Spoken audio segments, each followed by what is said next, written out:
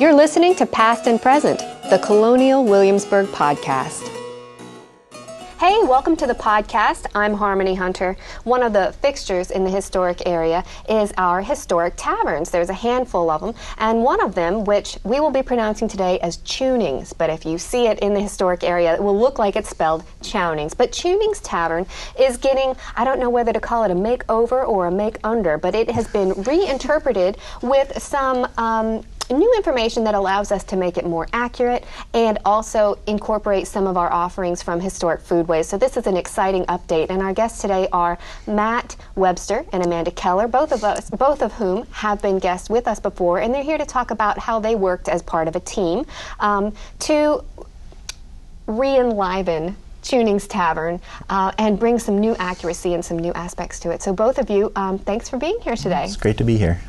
Well, where should we start with I don't want to call it a reimagining, but we're sort of reinterpreting with some new information. Who would have been point on the project to open the doors again with something that's a little bit more accurate to what we now know about the 18th century? It was very much a team effort, so we worked very closely with the staff at Tunings on this project and trying to bring it really develop an 18th century look in the tavern, which it hasn't had before. A lot of what we were seeing in that tavern was from the colonial revival period and interpretation of the 18th century, but we have a lot more information today. Talk to us about colonial revival. This is a concept we've explored before on this show, but what was the colonial revival in colonial Williamsburg, and how did that influence some of the very first interpretations that we were doing? Yeah, so the colonial revival is really an interpretation of the 18th century, taking information that they saw and putting it into buildings. And so is really kind of the beginning of research on the period that we interpret. And so with that, they weren't really armed with all of the information that we have today. So, 1920s, 30s, 40s, we now have 70, 80 years of information where they were really at the forefront of this. So it was the initial information and how it was interpreted. And now today we can bring all of that, the buildup of documentation on what 18th century buildings look like, as well as science. Science plays a huge role in what we know about the 18th century today. So all of those things kind of were brought to bear on this project. So this isn't just a makeover. We're actually we're being able to add some layers of authenticity to that structure so that everything you're looking at becomes a historic document. Right. Yeah, so it's from the paint colors in the building. So in the past we had a lot of wood that was exposed, but it had been stained and varnished. Something that you just don't see in the 18th century. I mean, there's certain surfaces you might see it on, but definitely not in a building of this type. And what we have to tell us that is paint analysis. So in the colonial revival period, they were scratching down layer by layer through paint buildup, and then they would match the lowest layer. Well, it doesn't take into consideration what a primer coat was, what the finish coat was originally, what the pigments and oils do over time. So they're getting completely different colors in the 1920s, 30s, 40s, and even into the 1980s, where today we take a microscopic sample and look at it under a microscope, and we can tell the pigments and the binders, and we can reverse engineer that coloring to be what it was in the 18th century. So for instance, if an interior is blue in the 18th century, I mean, it's going to be a vibrant blue, but if you just see it on a bare piece of wood today, it's green or gray. Because it would have faded. Because it faded and the pigments break down. So we know a lot more today, and that's what's influencing really color throughout the historic area and what we know about Tunings, because we have hundreds of paint reports, not only from our original buildings here in Williamsburg, but from throughout the Chesapeake region and really the 18th century buildings along the East Coast.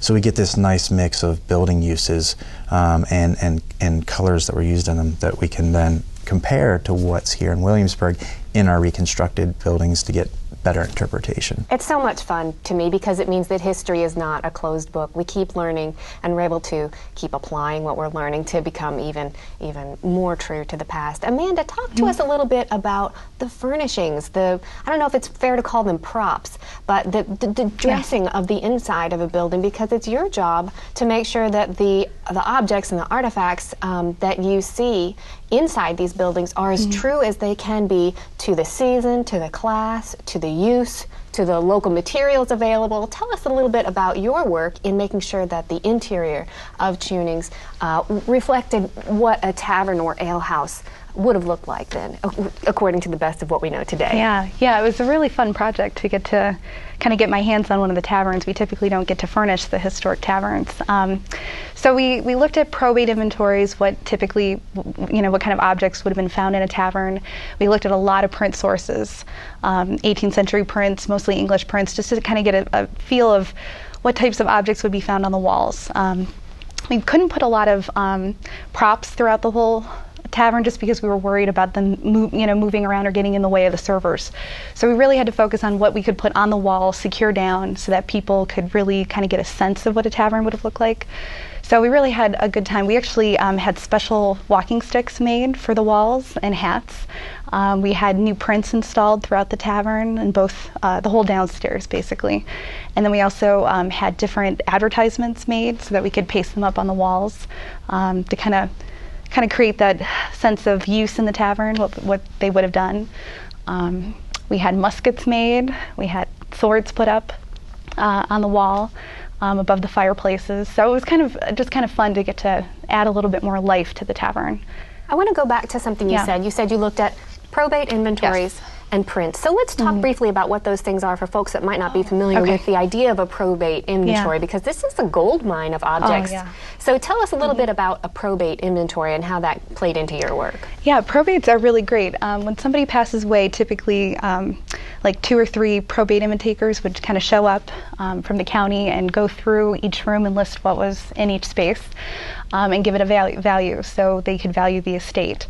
So it's really helpful to be able to look at those documents, figure out what was deemed valuable enough to list in each room. And then figuring out a hierarchy of spaces, you can then figure out, okay, which were the best rooms in the tavern? What kinds of objects were associated with a higher status? So Weatherburn's inventory, it's probably one of my favorite ones to look at just because there's a lot of stuff listed, and it really goes very nicely. You can, room by room, you kind of completely understand how it was furnished and how each room was used. Everything from the great room, where large parties would have been held, to the bull's head room, which was more of a private space. So that one's really helpful. So I tried to kind of look at different inventories from the 18th century for taverns and kind of impart what we kind of see generally, and then put it in Chunings. And then you mentioned prints. These, of course, are pictures, drawings, images. So somebody might have drawn a picture and printed images of people in a tavern. And so you look really closely at those pictures and you pick out these little details. Exactly. Looking at print sources, we looked at wall art specifically. What kinds of images did they hang in taverns? And I got to work with Kate Teakin on figuring out exactly what, and she's one of our prints curators, what would have been on the walls. And we figured out from looking at the print sources, like a lot of boxing scenes, a lot of male-oriented sort of things that they would have enjoyed looking at. So boxing, we saw a lot of dog images, a lot of sportsman type of thing, horses, a lot of equestrian prints. So it was really kind of fun. And we got to put some of those things in Chunings. When you talk about walking sticks and muskets, why were some of those objects chosen? Well, from looking at the print sources, we did see a lot of muskets hanging above fireplaces, and we saw swords, just decoratively hung, typically. Okay, so it wasn't like you come in the door and put down your sword and get a table. Yeah, and a lot of people joke about that, actually. They go, well, why are there so many weapons in this tavern? And I'm like, well, I guess after the drinking, I guess they could also fight, but no, they're typically just mounted to the wall just for, sort of decor. We sometimes see them in the prints being covered and protected. So making sure it didn't get dusty, or that the metal didn't tarnish and things like that, or flies didn't land on the metal. So we also see a lot of maps, so we put in a lot of maps as well. So we typically showed a map, and then above that, the muskets hanging. And the blacksmiths did a lot of work for us. They helped us put the muskets together. They helped us make hardware to actually hang these really long, heavy muskets on the wall. And they also made us hardware to hang the swords. So it was really a team effort with Historic Trades too. They jumped in a lot. This is a really nice aspect to this project, is that we're using all of the best historic resources we have to make this accurate, but we're also leaning on our own historic trades to manufacture some of the items that you see in an authentic 18th century way. So Matt, tell us a little bit of the story about how this came to involve so many of our own historic trades helping to really bring the history back. Well, one of the things that's incredible about Colonial Williamsburg is its historic trades, and they produce a lot of things that we simply can't get on the market any longer. And so we need to to be accurate, to give that feel and give all the details that really create the whole scene. We lean on them to help us produce these objects. And so the new tin shop, for instance, made all the sconces that people see in the tavern today.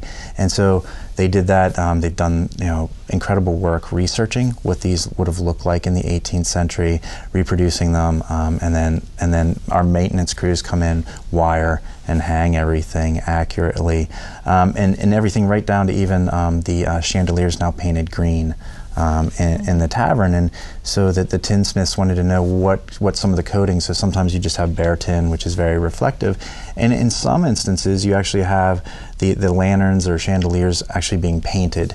And so they engage with our paint analyst in the conservation department to look at some of the 18th century and early 19th century tin work, and they came up with the colors. And so that's why it's painted green, is that's what we were seeing, one of the colors that are very popular for tin work. So, Amanda, in your research, what did you learn about the ale house, and was this a rough and tumble kind of bar? Was this a formal kind of men's club? What is the character of this space? It's much more, I guess, middle of the road. It's not really high end, I wouldn't say. We tried to kind of represent this as sort of like the everyman's kind of tavern. And we also did that through archaeology. We also brought in our archaeologist, Kelly Ladd Castro, and she was really great. We built this cabinet in the center hall, right when you walk in the passage, and she put some really great artifacts mounted inside the cabinet with some illustrations about what tavern life was like and the different types of beverages they would have drank. So you could just see original wine glass fragments, original wine bottles, and things like that. So we tried to kind of show what a tavern in general would have how it would have operated, who would have been there, and that kind of thing. So socially, tell me, who would have been there? Would women have been there? Would African Americans have been there? Yes. I don't think women as much typically frequented taverns. It would be mostly men, and definitely African Americans. Slaves definitely worked in taverns. We see that in a lot of different probate inventories. Weatherburns just being one of the many. So typically they would be doing the cooking, cleaning, washing linens and things like that. Lots of taverns would have offered, staying overnight and things like that. So definitely a lot of laundry. So like, again, Weatherburns is such a great example because it's kind of right across the street, but we have a laundry there, we have a dairy, we've got a huge operation, a huge kitchen. So we can't show all of that at Tunings, but it's good to be able to compare to other taverns in the historic area, different types of activities that would have went on to run it. So Matt, this has been one of many projects that you've worked on in the historic area to bring a new layer of authenticity to it. What stood out to you as special about the Tunings project? When I look at Tunings now, it feels like an 18th century tavern should feel, and it's not just these the color changes. It's all these little details that come together to really make it flow. There's nothing that when you go in that's jarring, that for someone who really understands the 18th century and what these buildings look like, there's nothing jarring that sits there and says, this is wrong. And so everything from we faked that sheathing boards came down in a partition wall. And so when we did that, we took all the varnish off the wood. We made it look like that all of the studs were hand cut, and we even punched holes to make it look like the nails had been pulled. And so it's all these remarkable details, right down from what Amanda's done with the different prints and bottles that are in there and walking sticks down to just the nail holes. And so it's all of that that combines to give the visual that we want the visitor to see and combines to tell the story. So that's my favorite part. Let me put the same question to you, Amanda. What has stood out for about this project for you? I think my favorite aspect, besides getting to work with so many different divisions and people, would be making the walking sticks. We had a really fun time doing that, and I kind of relied a lot on our conservators to help me with that. We have some really nice volunteers in our furniture lab, and they made us reproduction walking sticks. They actually had to, carve the wood, make it make it look exactly like the ones that we have, the antique ones in the collection. And we also had the foundry make the heads, the tops of the walking sticks, and then Eric Goldstein, our mechanical arts curator, made all of the tips for the walking sticks, and then our upholstery conservator, Leroy Graves, he made all of the tassels. So it was just a really fun thing to get to work with so many people to make literally 3 walking sticks, but it took a lot of time and effort. Don't I think you that just was want to go see this Yes. building right now? I hope that our Let's listeners go. get a chance to go by, have a beer, and just soak in these surroundings and really enjoy the space and kind of put yourself in the footsteps of somebody grabbing a beer on the way home in 18th century Williamsburg. It really helps you to understand the past in such a really relatable way. Thank you. Thank you. Thanks for listening. We're always glad to hear your feedback. Send us an email at podcast.history.org.